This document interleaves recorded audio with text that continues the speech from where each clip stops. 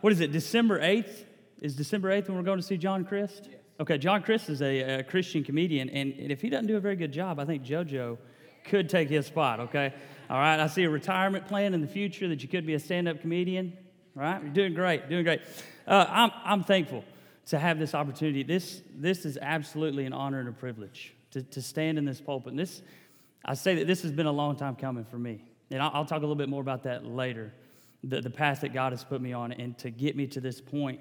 And I want to say something as well, that I'm so thankful for the encouragement of my church family. If you don't, we've talked about visitors. If you don't have a church family, we're not perfect. We serve a perfect God. But having a church family is so crucial to your faith and to your continuing to love Jesus. And so when I get the opportunity to teach on a Wednesday night and somebody kind of pulls me aside and says, man, I really enjoyed that. That to me is just confirmation. All right, God has put me on this path. God is faithful. So thank you for your encouragement. Thank you for your love, not just for me, but for my family, for my kids. When Deacon comes in at night and he says, hey, listen to this Bible verse or this that I learned at church, that means the world to me. And that happens within the context of a church family.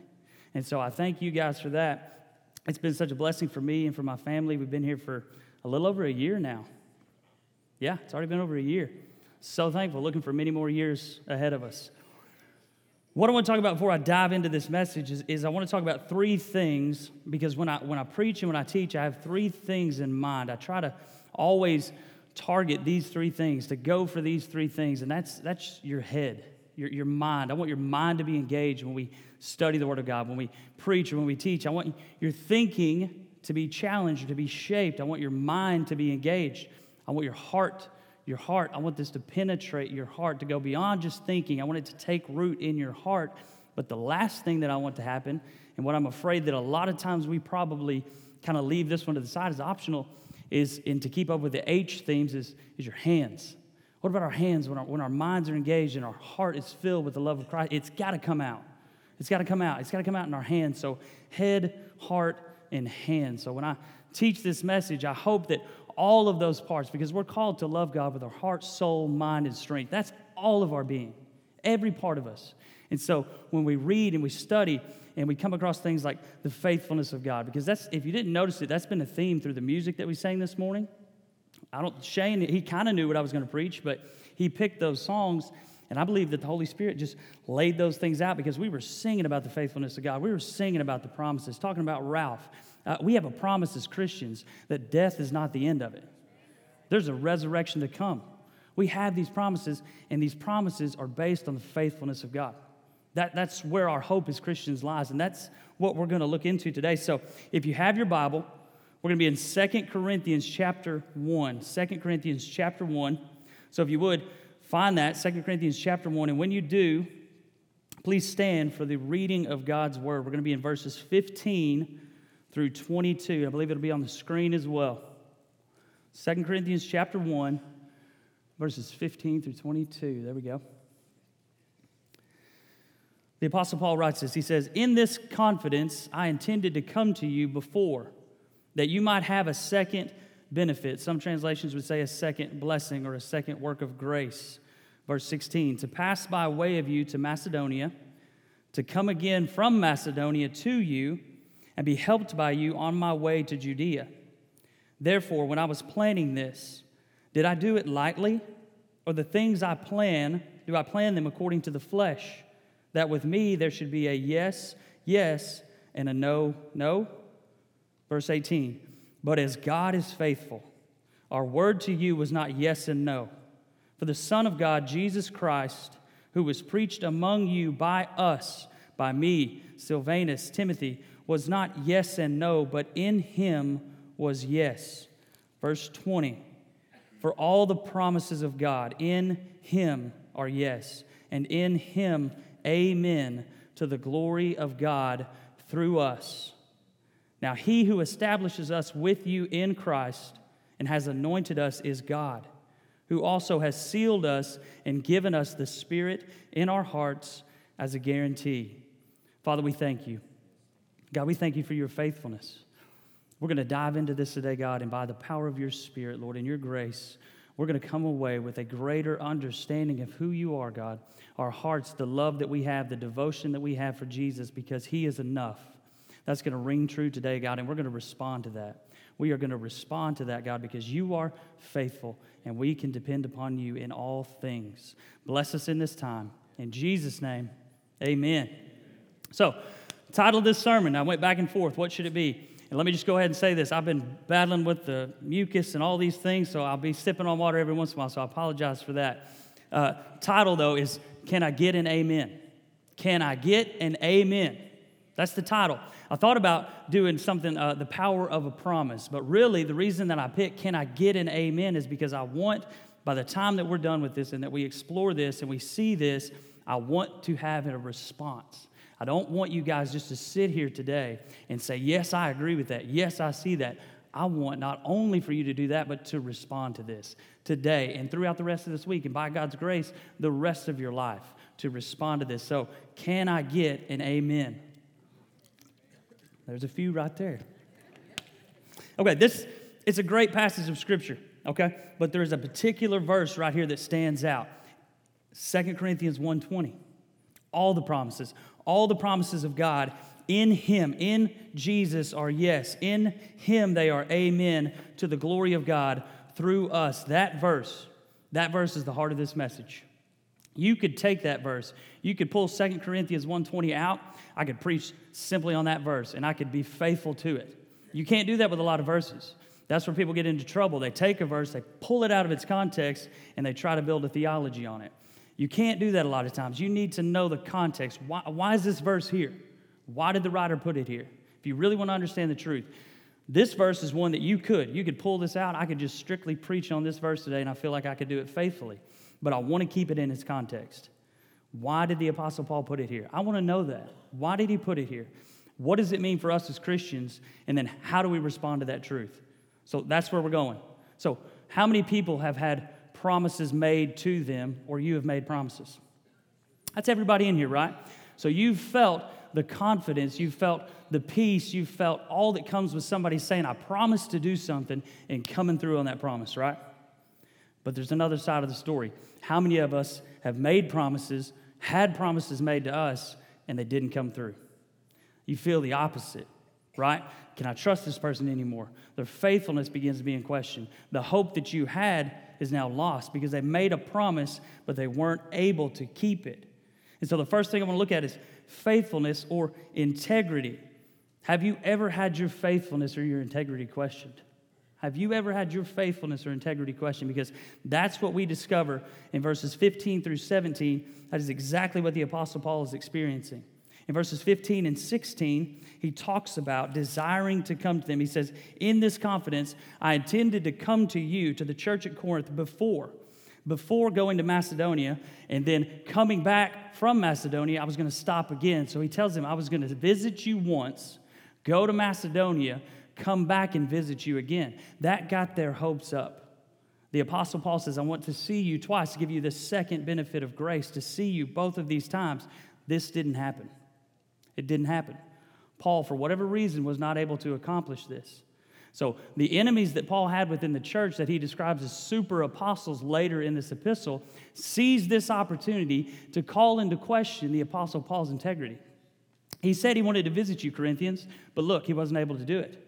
They're calling this out. How did it happen? More than likely what they're trying to do is question his integrity. Can he be trusted? You see, he made plans. He got your hopes up only to leave you disappointed. In verse 17, Paul begins to respond to these. He begins to refute these accusations. He says, therefore, when I was planning this, when I made these plans to visit you, to stop twice, did I make them according to the flesh? Did I make my plans? Do I travel like the rest of the world? Was I simply saying that I want to do this because it's good for me? My desire is to see you. Do I plan my trips not according to the purposes of God, but according to my own purposes?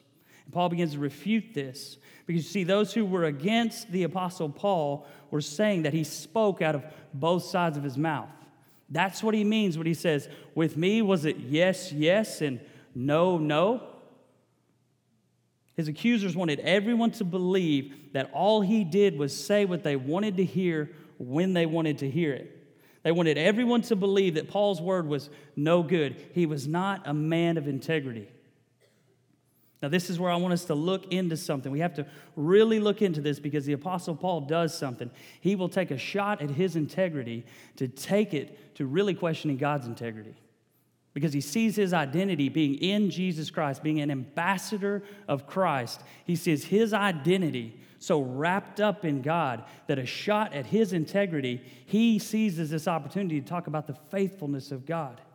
In verse 18, he says this, "But as God is faithful, our word to you was not yes and no.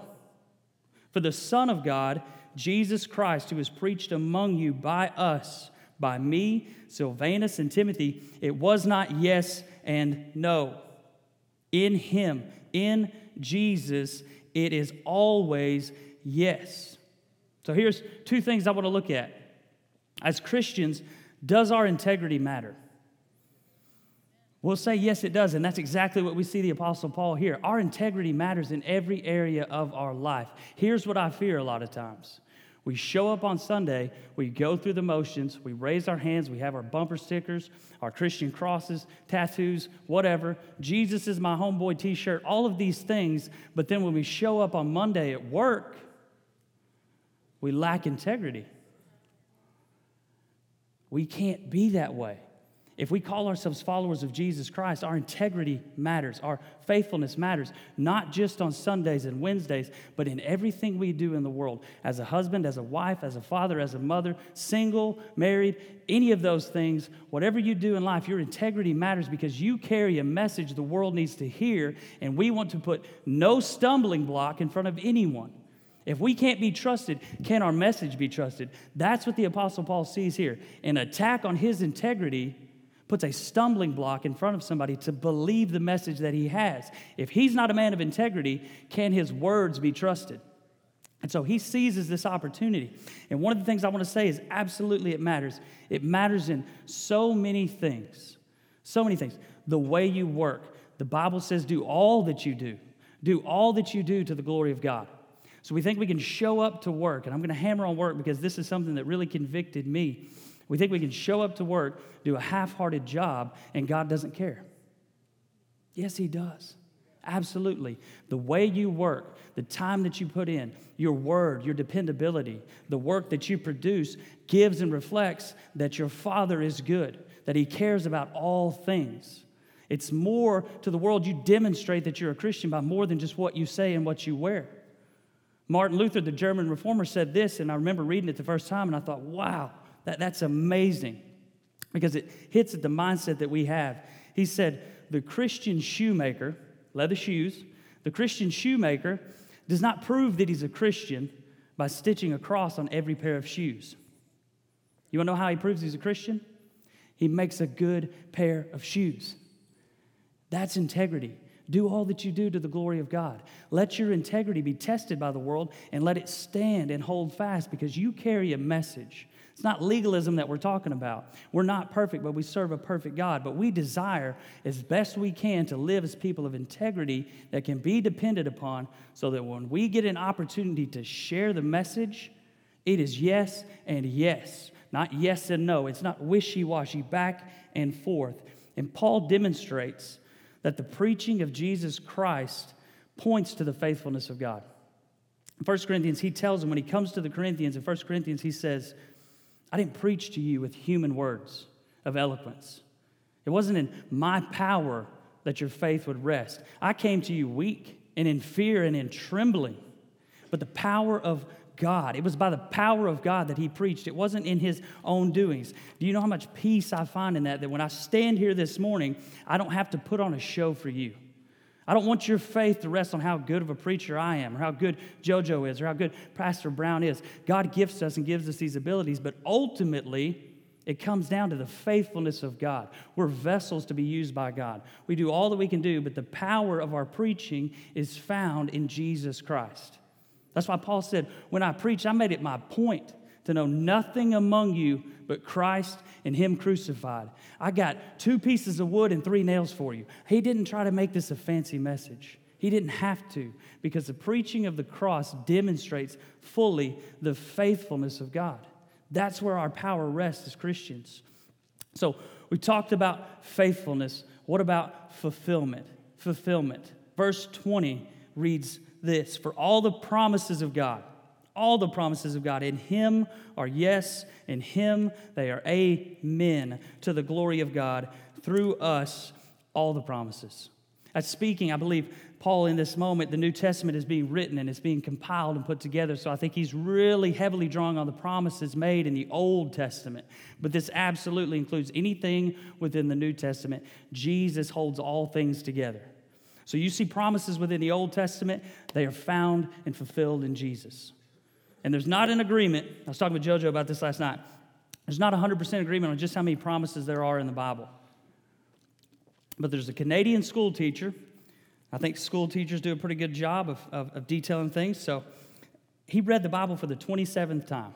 His 27th time. And on this last time, he made it his task to tally up all the promises he could find that were between God and man. God making a promise to man. Came out with 7,487.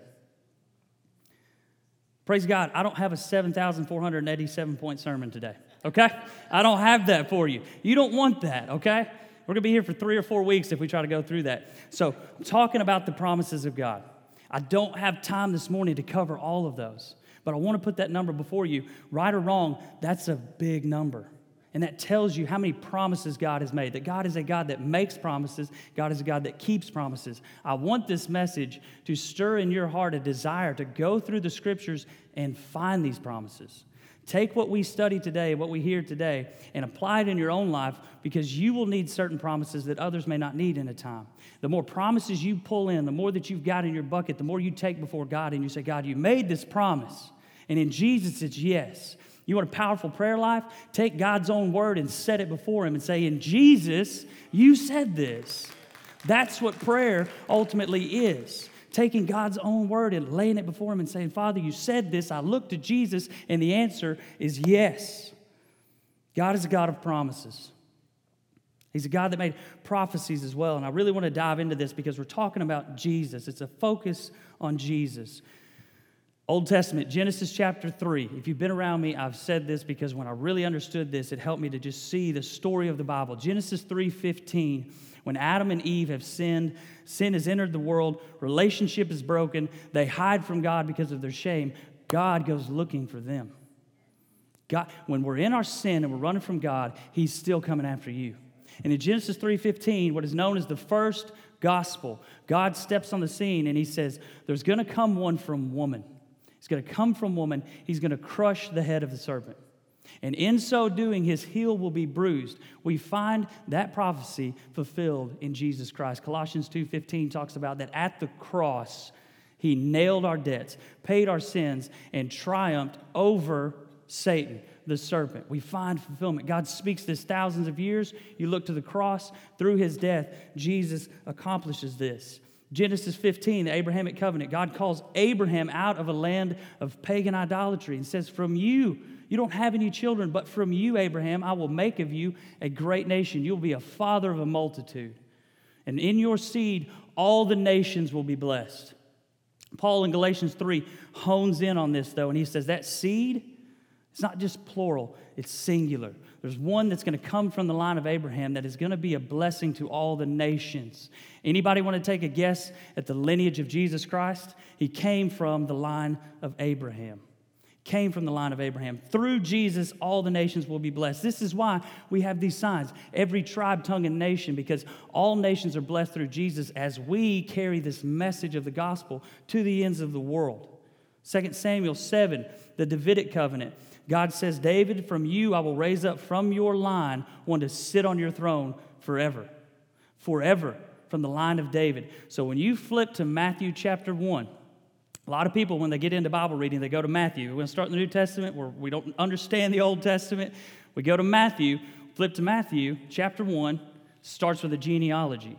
So we go down to verse 18. Then first 17 verses, there's some names we can't pronounce. But if you understand the Old Testament and the promises of God, when you read those first few lines that say, this is the genealogy of Jesus, from the line of Abraham, from the line of David, your heart should leap. God made promises, and he kept those promises. That is what our hope rests in. Isaiah 53, the suffering servant, he would bear our sins and iniquities. He would be crushed for us. And I want to look at the crucifixion. John 19, John's account of Jesus' death is littered with fulfillment of prophecy. He makes it a point. Fulfillment of prophecy, fulfillment of prophecy. They divided Jesus' garments and they cast lots for his clothing. John makes sure to tell us that. Psalm 22:18, written somewhere 1,000 years before, perfect detail takes place. God said it would happen, so it happened. But what I want to show you, I'm going to put this one on the screen, John 19, 28 through 30.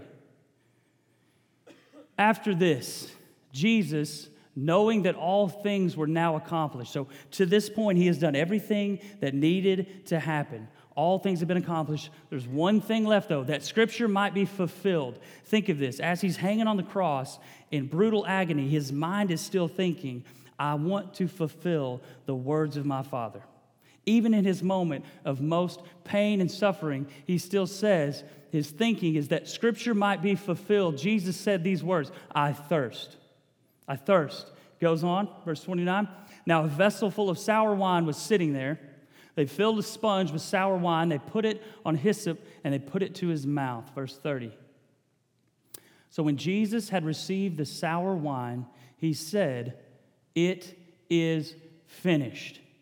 Bowing his head, he gave up his spirit. When we hear it is finished, mainly what we talk about is that our sins have been paid for. Telestai, that's what that means. Absolutely. That is the greater meaning of that passage. But also, God spoke that the Messiah would have this sour wine pushed to his mouth. And Jesus, knowing that all things must be accomplished, said, I thirst.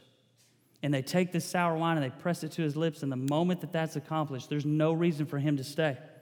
Every prophecy that God had made up until that point had now been fulfilled. Jesus did everything that God had sent him forth to do. Something that seemed so insignificant, a sponge with sour wine, Jesus saw it as his mission to accomplish it. Listen to me. There's details in your life that you think that God doesn't particularly care about because they seem insignificant.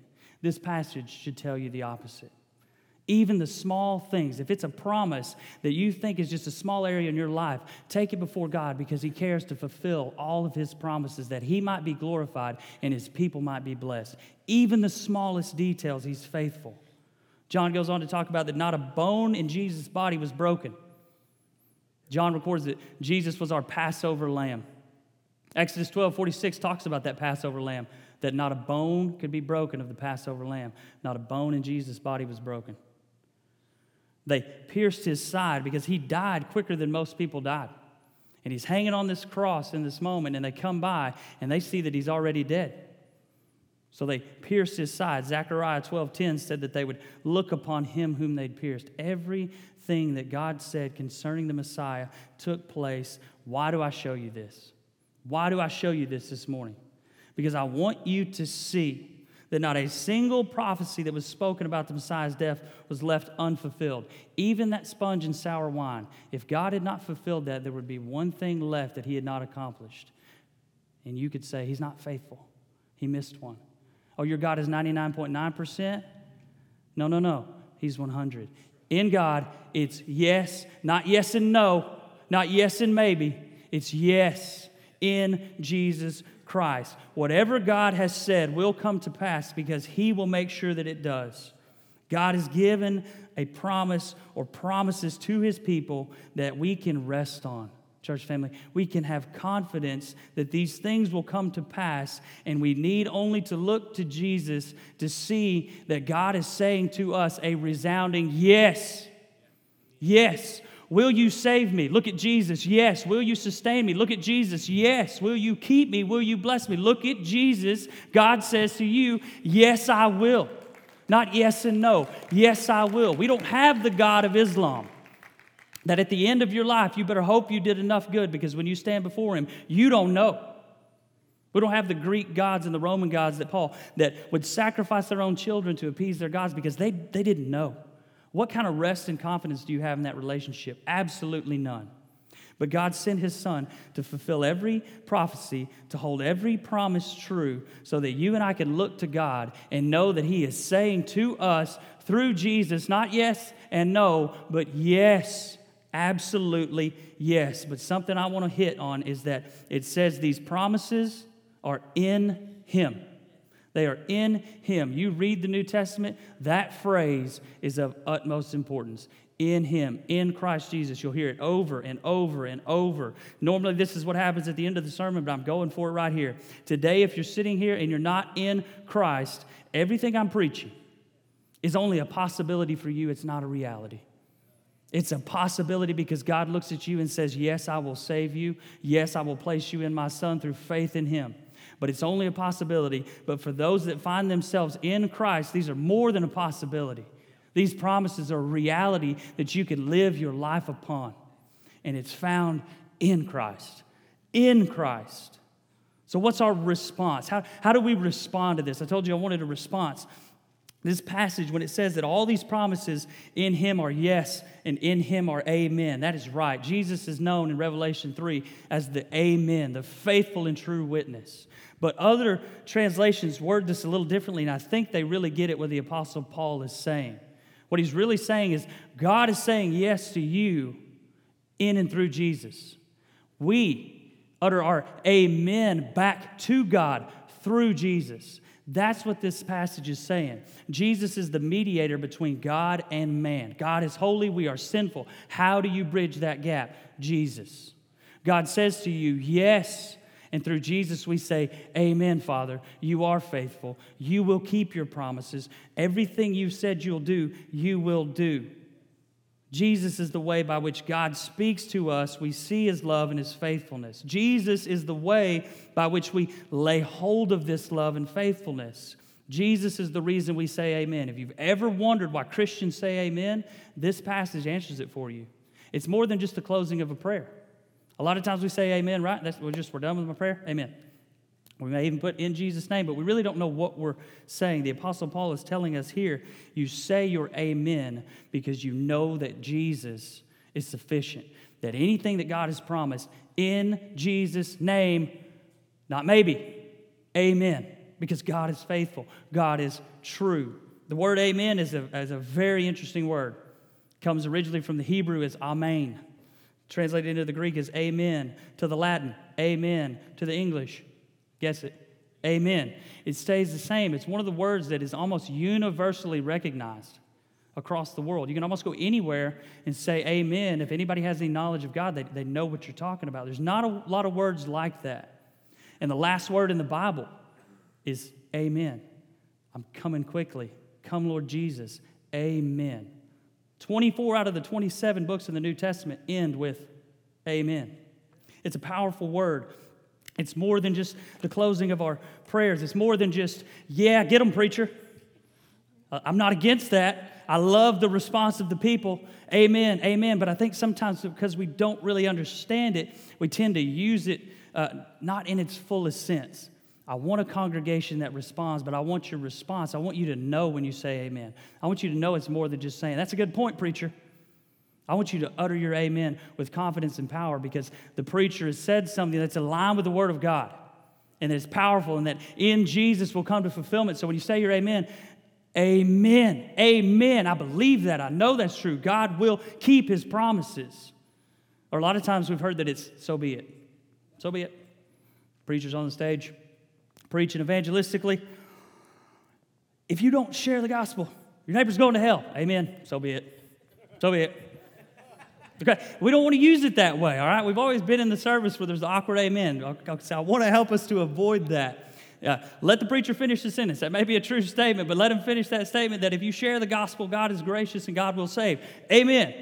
Don't just kind of go, so be it. Neighbor's going to hell. So be it. Amen. I'm on. Okay? It's more than that. Okay?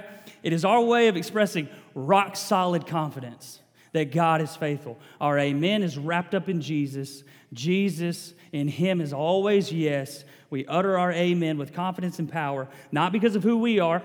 It may be a weak amen that you can get out, but the power comes from Jesus, not from you. It comes from Jesus. We say in Jesus' name to express that fact that we know God's going to keep his promises. We know it. God is faithful. We can have hope. Jesus said, whatever you ask in my name, that I will give to you. Now, we got to put a caveat in there because he says, so that the Father will be glorified. Don't ask for $1 million.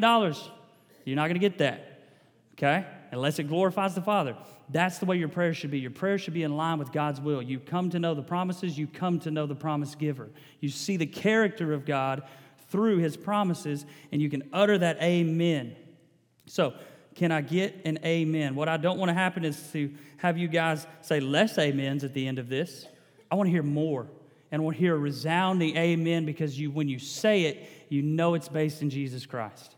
When you end your prayers with your family, amen. Amen. God has blessed us. God has given us these things. Whatever prayer you pray, I want your amen to carry power because you realize that it finds its power in Jesus. So here's where I want to kind of begin to wrap up just a little bit. But before we go on to looking, because I want to look at a few specific promises that are for all the people of God. That's what I want us to do today. But I got to set some ground rules because when it says all the promises, it literally means all the promises. The Apostle Paul says all the promises find their yes in him. But how do we rightly apply these promises? How do we rightly apply them? General versus specific. We got to know this. General versus specific. There are promises that are given that are for all the people of God throughout all times. And there are specific promises that were for a specific person at a specific time. They still find their yes in Jesus. They still find their yes in Jesus. But when God makes promises to David, they're promises to David. We can learn from those things and see the faithfulness of God. Hezekiah was given 15 more years of his life. That doesn't mean if you say, God, you got to do it. That's not what that's saying. But you can see in the faithfulness of God to Hezekiah that he's a God that can give life, that he can extend, that he hears prayers, and that he cares. So know the difference between general and specific. Also, notice this. God's promises are many times conditional. This is the one we don't want to hear. When you're reading these promises, you need to look and see if there's an if connected to it. It finds its yes in Jesus, but it's not just a name it and claim it.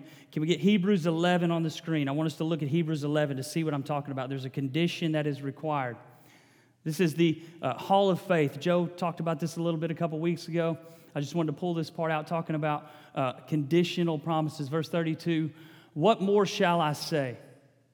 For the time would fail me to tell you of Gideon and Barak and Samson and Jephthah, also of David and Samuel and the prophets. The writer of Hebrews is talking about these great men and women of faith who, through faith, they subdued kingdoms. They worked righteousness. They obtained promises. They stopped the mouths of lions. Goes on to say, quenched the violence of fire, escaped the edge of the sword. Out of weakness were made strong. They became valiant in battle. They turned flight to the armies of the aliens. It's by faith. There's a condition. You believe in Jesus, but then you have to live these things out. These promises are set before you. They find their yes in Jesus, but will your faith equal obedience as well? Will your faith only be mental assent, I see it, I agree with it, or will it also come out through your heart, through your hands, and live a life of obedience? God, there's your promise. It's an if, it has a condition. I will believe you, I will be obedient, and you will bring it to fulfillment. Last thing before we move on. Do not assume to know precisely when, where, or how God's promises will be fulfilled in your life. Okay? Don't assume to know.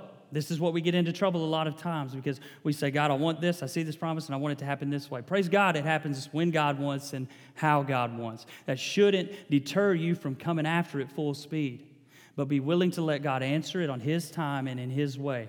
It's far better that He does. One of the things I fear, we take Bible verses and we take them out of their context, and Jeremiah 29:11, I don't want to shatter anybody's hopes, but I want to help you understand Jeremiah 29:11. Jeremiah 29:11 is on coffee cups. It's on bumper stickers.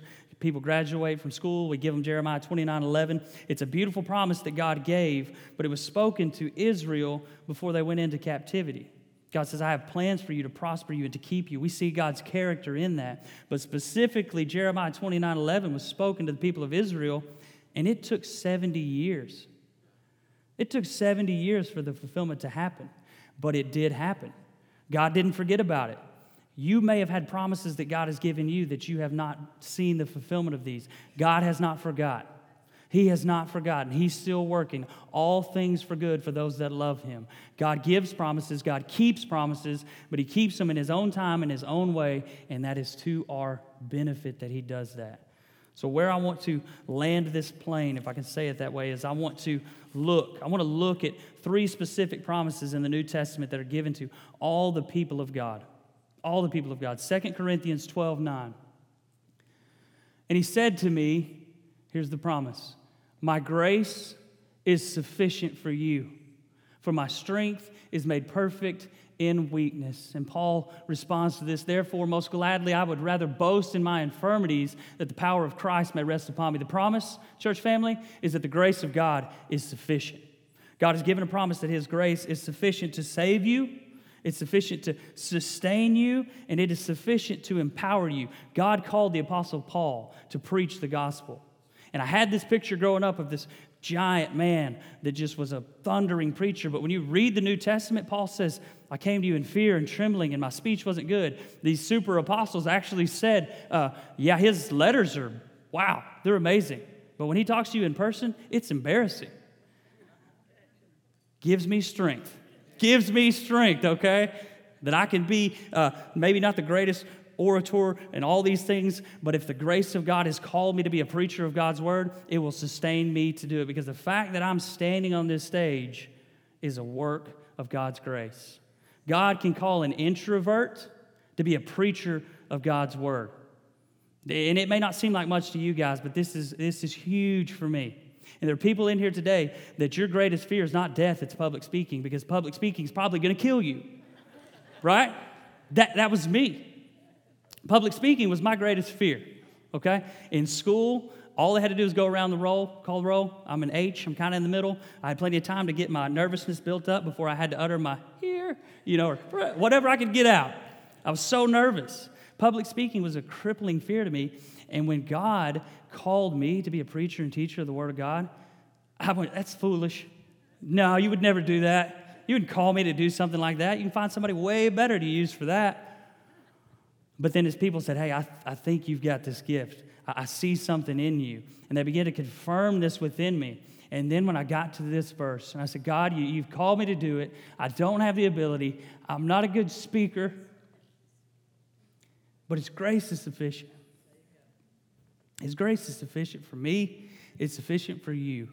God's called you. Each and every one of you have a purpose and a place to play in the kingdom of God. And the grace of God is sufficient to keep you, to save you, and to empower you to fulfill God's purposes for you, whatever it may be. And you know what happens every time I stand on a stage and I go, man, you may hear it in my voice sometimes.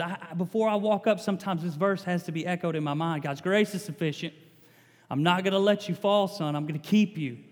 I'm going to keep you. I hold this verse so tightly because it's God's promise to me. And through Jesus, I can say back to Him, amen. And God will keep me. Same is true for you. His grace is sufficient for you. Romans 8:1. Therefore, there is now no condemnation. No condemnation to those who are, here's that phrase, in Christ Jesus. That's a family. That is a promise to us, church family, that if you find yourself in Christ Jesus, no matter what the enemy tries to tell you, no matter what you possibly try to tell yourself, because sometimes we're most difficult on ourselves. You may be struggling with a particular sin, but this verse tells me that if you're in Christ, there's no condemnation. The wrath of God does not abide on you. If you're in Christ, you're a child of God, not an enemy. You're a child. God has made promises. He will keep you. He will protect you. Yes, we struggle with sins. Romans chapter 8 goes on to say that we've been given the spirit of adoption to cry out, Abba, Father, and whatever sins we may have, we can overcome them, but there's no condemnation. This needs to stir within you a boldness, not an arrogance. You only have your boldness in Christ. Shane said that God is our rock.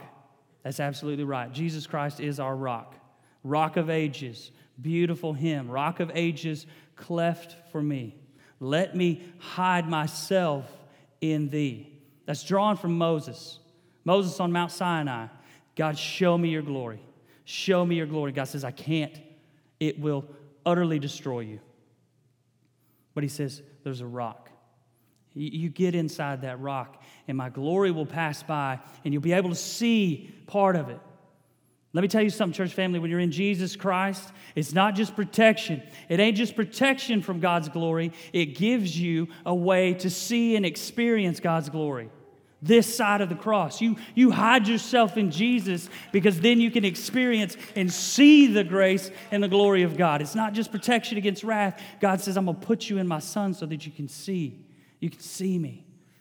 You can see me. And then we long for that day in the resurrection when all things are made new and we can see Him face to face. But until that day, we place ourselves in Christ and the glory of God is able to pass by and we experience it. We experience it.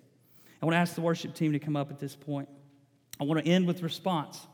That's what I want to do. I want to look at one more promise, and I want to end with response because I'm looking at kind of general promises. But I'm telling you, the grace of God is sufficient. The grace of God is sufficient. I'm telling you that there's no condemnation, that you can experience God's glory. And this last one is Hebrews chapter 10, starting in verse 19. Therefore, brethren, having boldness to enter the holiest by the blood of Jesus. Goes on. By a new and living way, which He consecrated for us through the veil, that is His flesh. And having a high priest over the house of God, let us draw near. Let us draw near with a true heart in full assurance of faith, having our hearts sprinkled from an evil conscience and our bodies washed with pure water. Let us hold fast the confession of our hope without wavering. Why? Because He who promised is faithful. What's this last promise I'm talking about? The blood of Jesus is sufficient. It lacks nothing. If you have been sprinkled by the blood of Jesus, you can come into the holiest of holies where angels fear to stand. Not because of who you are, but because the blood of Jesus is upon you. And if the blood is upon you, it's sufficient that you can stand before the Father in a time of grace, in a time of need, and know that He hears you. Know that He will answer your prayers because you are praying promises that God has made, and they've been kept by Jesus. You're sprinkled by the blood. God hears those prayers. He answers those prayers. The blood is sufficient. It is sufficient for us. So I want us to end today by responding first in worship. You hear these truths about God's faithfulness, His goodness, about the sufficiency of the blood. It should lead us to a desire to worship God for all that He is and all that He continues to do. Here's what I want you to do individually, though. I want to ask you to stand at this time. I want to ask you, if you would, to come forward. There's a powerful thing that happens when we come forward as a church family to worship. I want you to call on these promises. Whatever promises you have right now that you need, that you know that are in the Word of God, I want this sermon, hopefully, to help you call them to remembrance and know that God is faithful to see them through.